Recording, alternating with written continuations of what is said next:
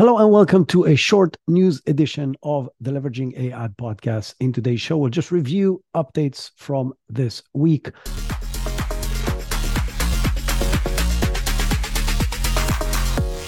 The first big news is obviously the return of Sam Altman as CEO of OpenAI and the return of Greg Brockman and a few other people who already said that they're leaving to start a new department that will do AI in Microsoft. If you somehow missed all the other big news about this topic, the nonprofit board of OpenAI decided to fire Sam Altman and demote Greg Brockman from being a board member to only just holding his president position. He resigned shortly after. A few other people left with him, and more or less most of the employees threatened the board that if they will not bring Sam back, they will leave with them. Microsoft immediately hired Sam and Greg Brockman to come and work at a department that they're going to start for them as an AI division of Microsoft. And Microsoft also made an open offer to any scientist, anybody who works at OpenAI, to come work for Microsoft for the same exact compensation. That obviously put a serious threat to the existence of OpenAI, which led to the fact that the board that was very clear that they're not wanting to get Sam Altman back to basically resign and let Sam take his position back and Greg as well.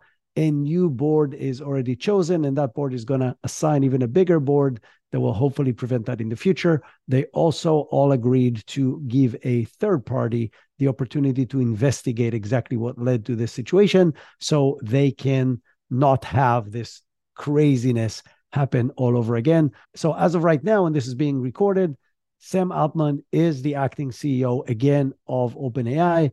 Everything is back in its place. The only thing that is now questionable is the charter of OpenAI of putting humanity's best interests ahead of capitalism best interests, which was the charter. And now with everything that happened, I don't even know if that's true or not anymore. Only time will tell. The interesting thing that everybody wants to know beyond what exactly happened is the main assumption right now is that OpenAI made some kind of a quantum leap forward from a technological perspective in its research that has scared the board enough to say this is beyond the line where we're willing to go and release this to the world. And so I think it will be very interesting to learn what that thing is, but nobody is sharing that information, at least as of yet. So we have to be patient and see how that evolves. And from OpenAI to one of their biggest, at least potential competitors, Google. Google has been working on their next generative AI model called Gemini. Gemini was supposed to be released already, and now it's presumably has been delayed to Q1 of 2024. Gemini is supposed to be a multimodal model that has been developed from the ground up in order to compete with OpenAI and its partner, Microsoft. And my assumption is that after Bard was not impressive, to say the least, I think Google cannot allow themselves to release nothing short of spectacular. And so I think they're working very, very hard until they get to that point where they can release a model that is at least as good as GPT-4 and preferably better on at least a few things. And I think that is the main reason for the delay. It's obviously not a simple task to develop a model that competes with the best model in the world right now. But if there's a company that can do that, that's Google, because they have more computing power, more data, more smart scientists, more resources and money to do these kind of things. So I have zero doubt in my mind that Google will play a very serious role in the future of humanity and AI in it.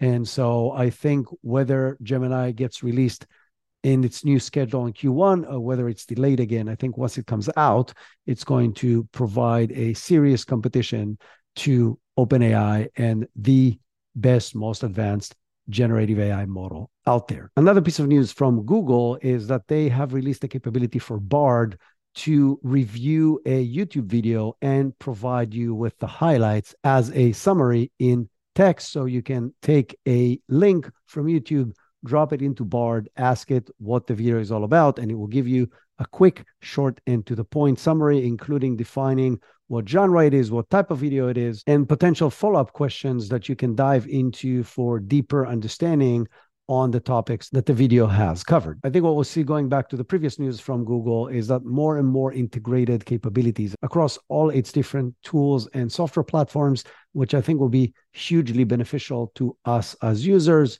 Just think about being able to use AI across everything, G Suite, YouTube, Google search, etc., when it will know what happened in the previous steps across the other platforms. That could be amazingly powerful and obviously a benefit over what OpenAI has that just provides the large language model, but it will be somewhat similar to what Microsoft is doing with OpenAI's capabilities, where they're integrating it into everything Microsoft, including Bing Search and the 365 suite, as well as their cloud services. Moving from Google to another big player in the field, as you heard me say several times before, Meta has been playing a very different game than OpenAI and Google and Anthropic and so on.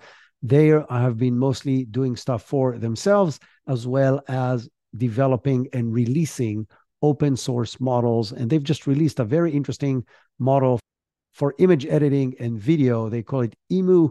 One is called Emu Video and the other is called Emu Edit. Emu Video is a text to video generator that is open source and available to everyone.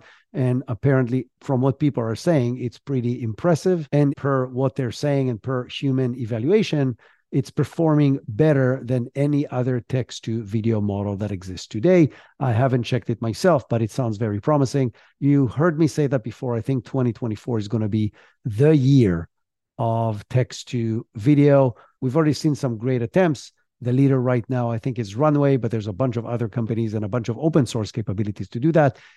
And now Emu Video from Meta just provides some more capabilities to the mix. And Emu Edit allows you to edit images and create stickers from images and so on very easily just using text. And from Meta to Anthropic, Anthropic made two big pieces of news this past week.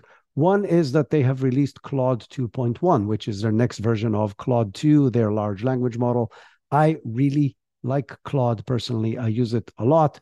The first thing that they've announced is that Claude 2 now is going to have a 200,000 tokens context window. That means that they're now back again as number one with the longest context window. They used to be in a very big lead over OpenAI, but AI in their release of GPT-4 Turbo announced that they're going to have a larger context window, 120,000 tokens over the 100,000 that Claude used to have. So now Claude has a 200,000 token context window. The difference between Claude 2 to ChatGPT 4 was really, really big and made a huge difference. The difference now is still big. It's 120,000 tokens for OpenAI and 200,000 for Anthropic's Claude, but I'm not sure how many people are actually going to use it. And the other thing I'm not sure is the level of accuracy of the responses you're going to get if you really upload something that big. But from a technical perspective, they are back in the lead. Another thing that this model does is they're saying it reduced hallucinations compared to the previous models by 50%. This is a huge improvement, but it doesn't mean anything because it's very hard for us to know how many hallucinations were there before and how much are there right now, and is it better or worse than other models like OpenAI and Google's. And Claude 2.1 is available both on Claude.ai, the chat that you can use online for free or a paid version, and it's also available through their API, which is really hard to get from some reason compared with getting the OpenAI API, which literally anybody can get. And the second big piece of news from Anthropic with regards to Claude 2, or Claude 2.1, I should say now, is that they have slashed their per token pricing dramatically. This is done obviously in order to compete with OpenAI that have reduced their pricing when they released ChatGPT 4 Turbo, but also with the release of more and more highly capable open source models, which are becoming more available and more stable, meaning large companies and enterprises can now have a real choice when they come to decide what models they want to use. They can go with open source models, which obviously are going to cost them very little to run. And so companies like OpenAI and Anthropic will have to find ways in order to make their services significantly more attractive financially. This is it for the news this week, and we'll come back with a regular episode with an interview on Tuesday morning as always. And until then, explore AI, test new things, and share what you find with the world and with me on LinkedIn. And if you like this podcast, please give us a 5-star review and share it with people that you know. That helps us reach more people and helps us get you better guests. And that's it. I'll see you on Tuesday.